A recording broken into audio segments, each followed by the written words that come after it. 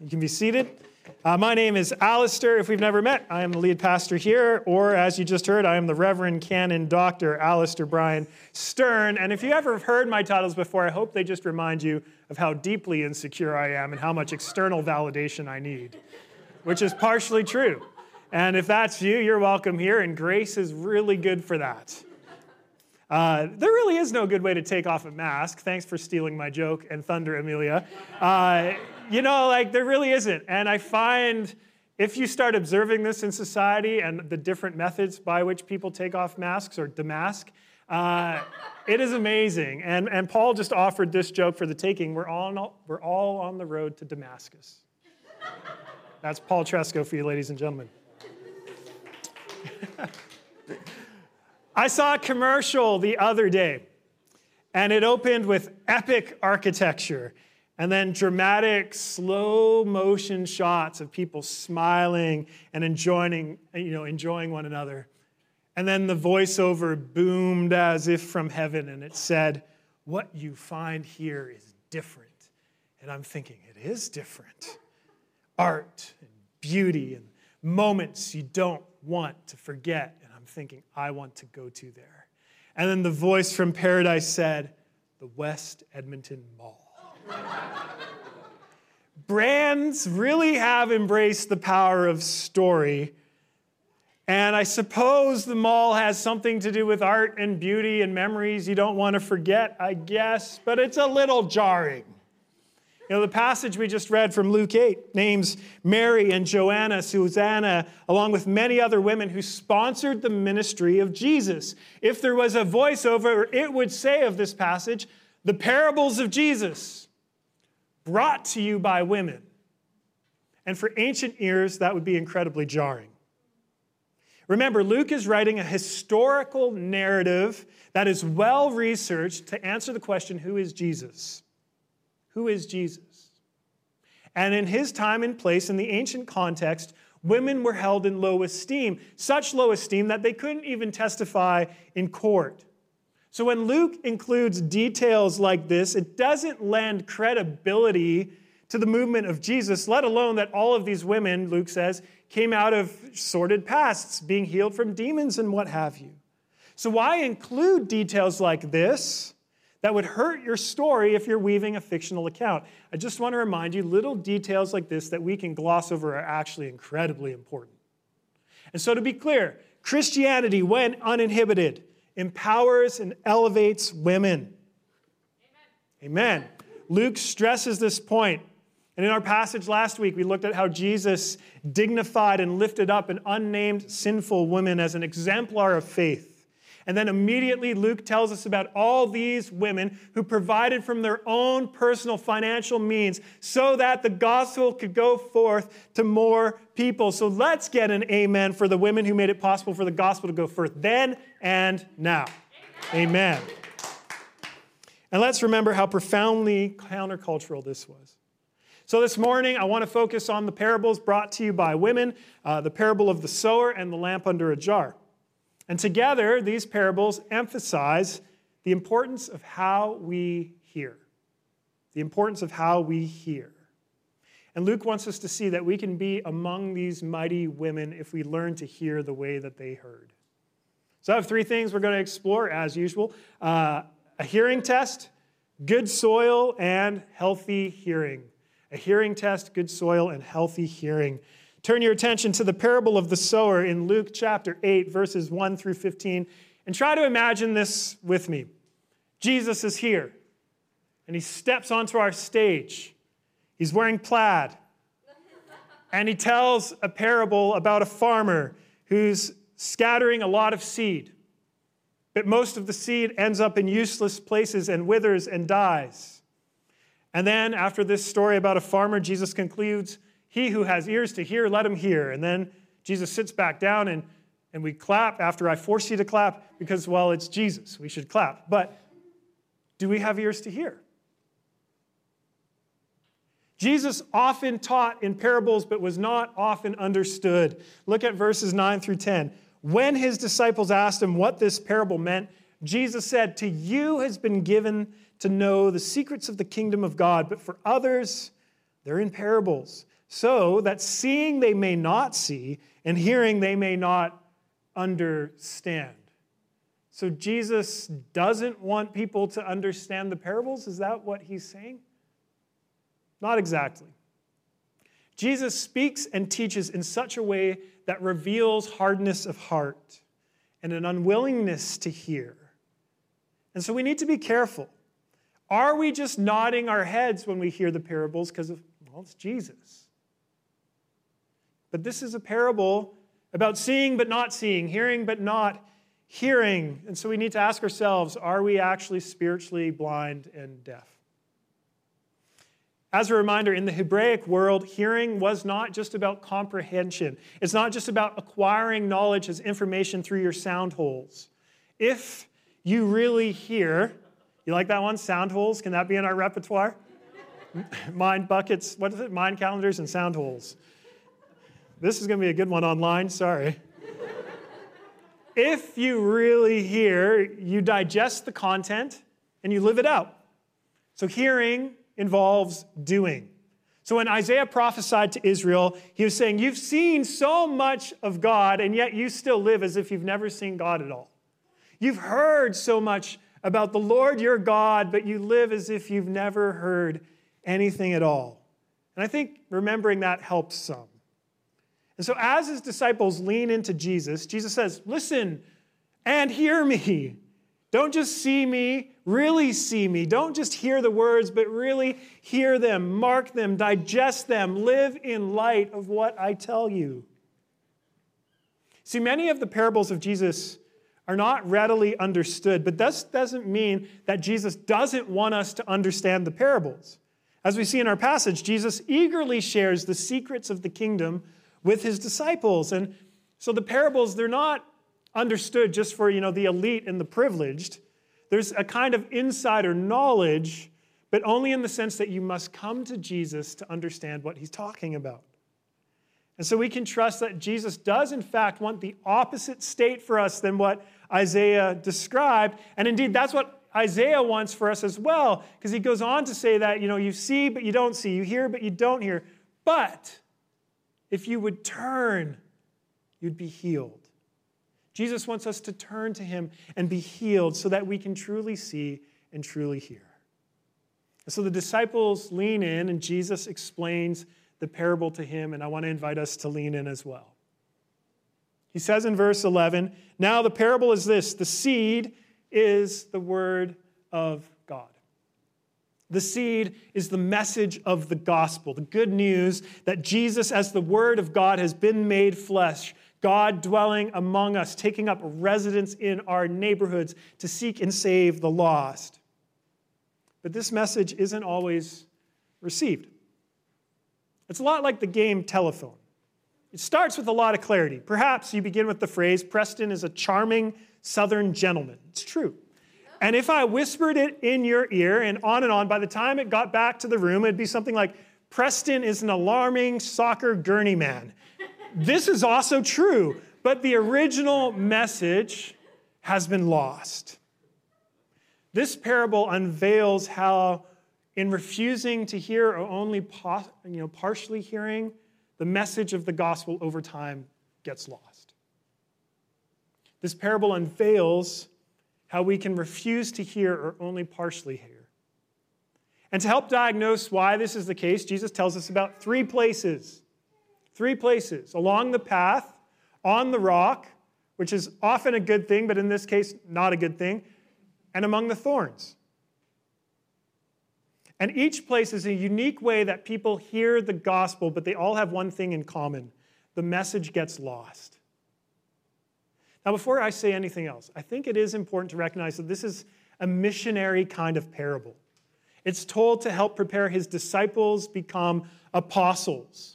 They're going to be sent, scattered as sent ones to proclaim the gospel. And it's probably not exact math. It's not going to be 3/4 all the time. But essentially, Jesus is saying that the reality is when you go out and proclaim the gospel, the majority of people are not going to respond favorably to your message. And as a church that exists for the sake of others, as we proclaim the gospel in this place, in this city, we should not be surprised if that's the response we receive as well. But there's another reason Jesus tells his parable. It's a hearing test. It's a hearing test. A few years ago, I was finding it hard to hear people in conversation.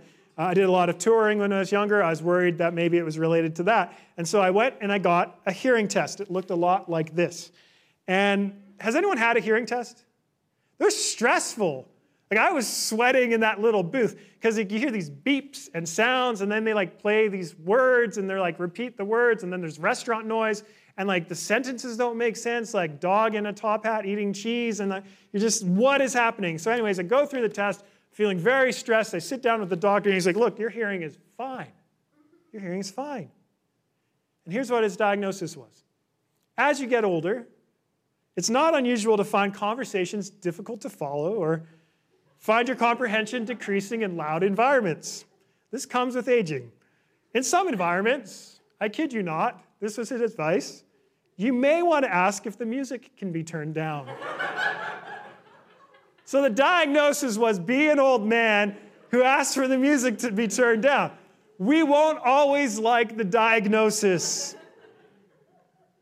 But if we truly want to pursue our well-being and health, we need to go through testing from time to time. We need to go through the testing so we can be diagnosed. Jesus wants to test our hearing, and it's not all that comfortable, but it's good and necessary. So this parable helps us assess ourselves, not someone else. So don't take this parable and think about where Bub is. Take this parable and think about where you are. So with this in mind, let's think about these three places. First, are we along the path? Are we along the path? Jesus says, the ones along the path are those who've heard. Then the devil comes and takes away the word from their hearts so they may not believe and be saved. And I think the most common response to this location is, nah. Come on. I mean, we're modern people here. You don't actually believe in Satan, the devil, do you? A spiritual foe? Nah. And to retort, I quote the usual suspects. The greatest trick the devil ever pulled was convincing the world he didn't exist. The most dangerous enemy you'll ever have is the one that you do not know exists. The path is the least conducive place for the seed. It's impossible for it to take root. It can only be trampled on by foot traffic. And I believe the issue is a kind of superficiality. Jesus says the word is present in the heart. People hear it and receive it. But the word hasn't been adorned in their hearts. It hasn't settled in and bloomed. It's not cherished. There's an initial but temporary growth. For example, when you limit the gospel just to an idea, well, ideas come and go. So when competing ideas or alternative explanations of the meaning of life are offered to you, it won't take all that much persuasion to change your mind if the gospel isn't seen as the immense treasure that it is. It's just an idea. Ideas come and go. You see, when we're along the path, Satan comes along and he offers false gospels. He offers false gospels to replace the true gospel. Anything that will make Jesus appear less majestic and glorious and worthy of our full attention and devotion in life. And any alternative will do, and Satan is happy to custom tailor it for you. And I could list off a bunch of things, but usually it comes along with an accusation because Satan is the accuser. He says, you don't believe, do you?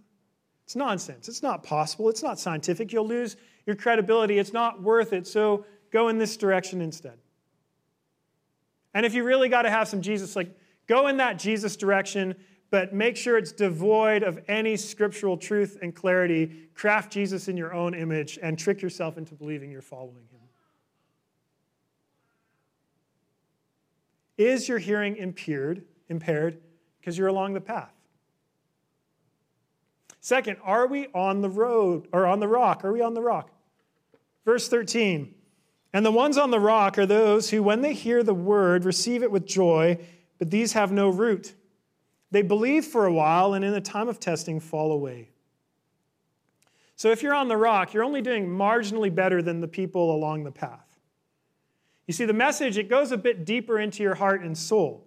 You can actually see that the gospel is good news of great joy. You receive this message with joy. It gives you joy even for a time. Once again, though, it's initial but temporary growth. And testing is the issue. It's better understood as trials. And trials throughout the scripture relate to persecution or pressures that test your allegiance to the purposes of God.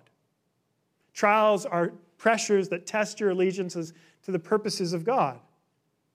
And you see, unlike the pressures Christians face all throughout the world today, none of us are facing the threat of death, and yet at times trials can feel like our life is on the line. And you especially feel this way when Jesus puts you at odds with culture. You don't want to follow Jesus in such a way that you might face ridicule or scrutiny or actually stand outside of the new conforming status quo. Or perhaps the message of Jesus puts you at odds with some family and friends, and you're uncomfortable in those conversations. Or perhaps you're grappling with the cost of discipleship, putting to death unhealthy desires, or leaving behind old aspirations and reordering your life around the way of Jesus. It feels like a trial. And can you do it? You see, if we're not truly gripped by the message of Jesus, and more importantly, if we don't see the beauty of who Jesus is in and of himself, we will fall away in times of trial when we face resistance or pressure or the cost of discipleship. So is your hearing impaired because you're on the rock? And lastly, are we among the thorns? Jesus says in verse 14, "And for those that fell among the thorns, they are those who hear, but as they go on their way, they're choked by the cares and riches and pleasures of life, and their fruit does not mature." So seed takes root, but it doesn't mature. It's choked out. That's a very violent image in this one. It's choked out by the cares, riches, and pleasures of life. And it indicates that the issue is that we start to seek security and comfort in sources other than God himself, where the blessings of this life become ultimate things instead of subservient things. And how can you not identify with this? You may feel like, I'm not really in those other locations, but the cares and riches and pleasures of life, the cares of life, will I have my needs met? Will I live a fulfilling life? Will my health ever improve? These sort of cares. The riches of life, will I ever be financially secure? Will I ever own a home? Will I ever have enough?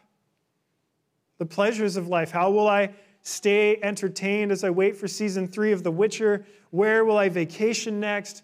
Who will I be with next? You see, when these things take up more space in our hearts, they choke out the gospel. And you might love Jesus, but then this other stuff in life, instead of being subservient things, become ultimate things. And so your roots aren't adequately nourished. The thorns actually take all the nourishment. And Jesus says you don't mature. You don't grow up and thrive because your hearts and your minds are primarily occupied not with things of the kingdom, but with things of this earth. And so the seed withers and our faith dies. So is your hearing impaired because you're among the thorns? This is a sobering parable. We can see and hear and yet remain spiritually blind and deaf. And it's especially sobering, I think, because you can be along the path or on the rock or among the thorns and maintain an appearance of religion and spirituality. Think about it. In all of these examples, a person is open to faith and spiritual things. They put themselves in the right places. You might even go to church weekly or frequently. You listen to podcasts. You read the books. You may have even kept spiritual practices from time to time. All of these places can have the appearance of religion and spirituality, but what Jesus is saying, they're devoid of its power. You see, this is the danger of hearing but not hearing. This is the danger of hearing that becomes detached from doing. This is the danger of reducing the gospel down to just intellectual ideas that you have to agree with versus a living reality in the Lord in which you live and move and have your being with Christ. So how are you faring through this hearing test? Now, if you're like me, you see yourself in one or all of these places. And if you're like me, you're probably feeling a little overwhelmed. How can I possibly be good soil? Because that's what this parable is all about, being good soil. How can I be good soil when I identify so much with all these other places? But I want to invite you to stay with me.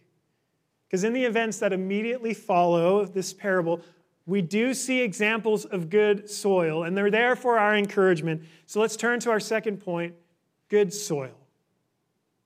Now, the examples Luke gives us immediately following this section of Scripture are a little surprising.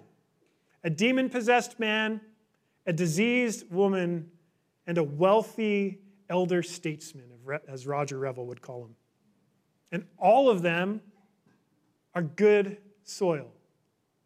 In chapter 8, verse 26 through 39, and we'll look at these in more detail in weeks to come. This is just a survey. Jesus encounters a man possessed with many demons, a legion of demons. And no one had the power to help this man. So what kind of soil would he be? He's along the path.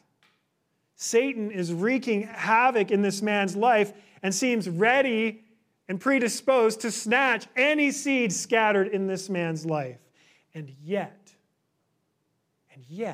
Jesus does what no one else could do. Jesus proclaims the gospel in power, and this man is healed and made whole. And he even becomes an ambassador of the gospel to his neighborhood. Now, we would be tempted to write this guy off as bad soil, but it turns out he's good soil. Next, in verses 40 through 56 of chapter 8, Jesus encounters a woman who's been sick. She's diseased. And like the demoniac, nobody was able to help her. She had a hemorrhaging condition for 12 years. So what soil would she be? She's on the rock. Her life hasn't been easy. It's been one trial after another. No health, no ability to work. In an ancient context, she's considered unclean, not able to participate in community life. And yet, she endures and somehow still has hope, is still willing to reach out and touch the hem of Christ's cloak. She's good soil. Even though it looks like the trials should choke out the seed, she's good soil. And in the same verses, Jesus encounters Jairus, and he's the elder statesman, the leader of the synagogue. He's wealthy. He's well known. He's got reputation. Well, what soil is he? He's among the thorns. The cares and the riches and pleasures of life look like it would choke out the seed. And yet, Jairus sees that these things can't help him when he's faced with death. He pursues Jesus in desperation because his daughter is about to die. It'd be easy to say, well, Jairus has it all. He can go hire the medical team. He can go hire the experts. He can solve this on his own, but Jairus knows he can't. That there is an enemy that not even his best can defeat. And so he runs to Jesus, and what does Jesus do? Talitha cume, rise, little girl. Jairus also turns out to be good soil. So a demon-possessed man, a diseased woman, an elder statesman, they're all good soil. And so the point of the parable is not that we're hopelessly destined to be along the path or on the rock or among the thorns. That is not the point. The point is this: none of us are free from the pressures that work against faith. But the Word has the power to overcome these pressures. It doesn't matter if you're facing spiritual oppression or opposition or resistance to your faith or struggling with the cares and riches of life. You can be destitute or wealthy beyond measure. Even so, you can be good soil. Jesus says, here's the ingredients for good soil. Verse 15. As for that in good soil, they are those who, hearing the word, hold it in an honest and good heart, and bear fruit with patience. So that in the good soil, there are those who, hearing the word, hold it fast in an honest and good heart, and bear fruit with patience.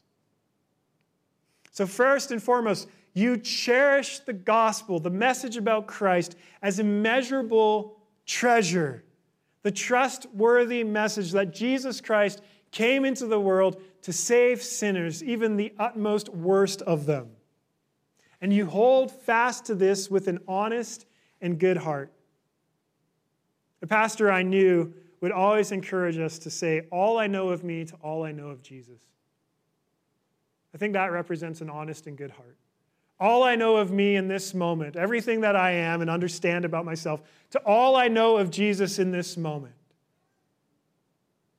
An honest and good heart, journeying toward Christ, with Christ, for Christ. And with patience, you let the Word, Christ himself, transform your life so that you become more like him. And this is what it is to bear fruit, even 100-fold. We think of results? No. It's a human being fully alive like Christ, compared to a human being toward death apart from Christ.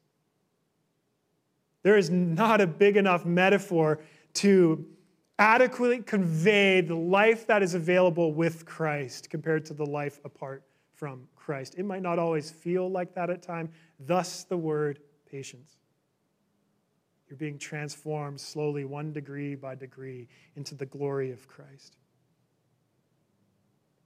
In respect to this parable, St. Augustine wrote, when God is the sower and we're the ground, we're called to work to be good ground.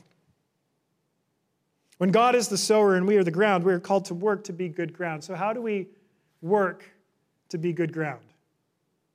Let me be clear. This isn't about earning the seed or the word. The gospel is always a gift. Augustine isn't saying that we can earn what Jesus has done for us or that we have to earn it to keep it. He's talking about the effort that every single person has to put into their faith, otherwise it withers.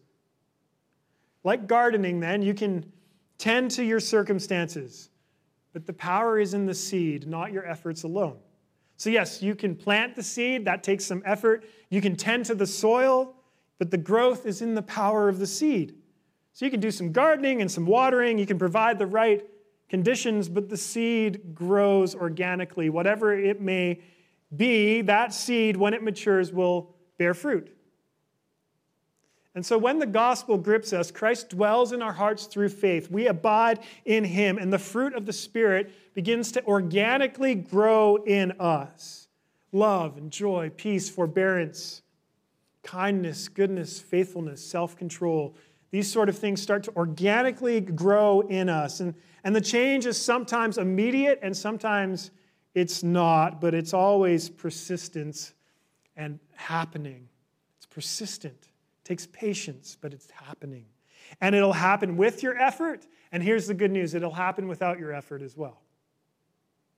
It's Jesus himself shaping and crafting you into his likeness through his body, a community of faith, reminding you of truth, helping you hold on to it, asking you questions, challenging you at times, encouraging you, comforting you through his Spirit in your soul and through his Spirit working through this body. Christ causes a growth to happen in you that could not happen in any other way. And so the moment you come to him, the moment you turn to him to be healed, to truly see, to truly hear, he is delighted to take root and implant himself in your life. And he has the power to overcome all the pressures against your faith. You want to know why? Because Jesus is the Word of God. So he's not just the farmer who scatters the seed. He is the seed. Jesus is the seed planted along the path. He's overcome Satan. He's withstood the temptations. And so we can hear the gospel because Christ has overpowered our enemy and he no longer has the power to snatch it away. Jesus, he's the seed planted in the rocky ground. He was faithful and preserved through trial that caused him to sweat blood before his death. He endured the cross, scorning its shame for our sake. He's faithful where we are faithless. Because Jesus withstood the greatest trials, we can withstand our trials. And Jesus is the seed among the thorns. He surrendered completely to the Father's will. He let go of the cares of the world. He wasn't overcome by the deceitfulness of riches. He followed when we could not. Jesus is the sower and he is the seed. He is the seed that was rooted out of good soil, that came down into this bad soil and overcame it so that we may have life. St. John writes in his gospel, unless a grain of wheat falls into the earth and dies, it remains alone, but if it dies, it bears much fruit. We might be worried about what place we are, and Jesus cares about what place we are, but he's not worried about it, because he has the power to overcome all things that work against your faith, all trials, all temptations, you name it. Hold fast to the word. And when you can't, be reminded that the word holds fast to you. One last point, it'll be quick. Just an entire parable, don't worry about it.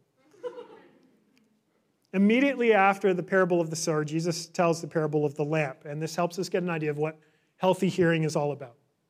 Verses 16 through 18. No one lights a lamp and hides it in a clay jar or puts it under a bed. Instead, they put it on a stand so that those who come in can see the light. For there's nothing hidden that will not be disclosed, and nothing concealed that will not be known or brought out into the open. Therefore, consider carefully how you listen. Whoever has will be given more, and whoever does not have, even what they think they have, will be taken from them. I'm not going to go into all the details. Here's the point. It's really clear. Consider carefully how you listen. If you have ears to hear what Jesus is saying, you will receive his word and allow the message to reconfigure your life. You don't get to compartmentalize Jesus. The message then can't be hidden. It'll shine forth through your life. It will become evident over time that you are an imperfect person stumbling forward with grace. And there is a growth happening in your life that Christ is working, and it shines forth in a way that is observable over time to others. As long as you're hearing him and weekly trying to do what he says.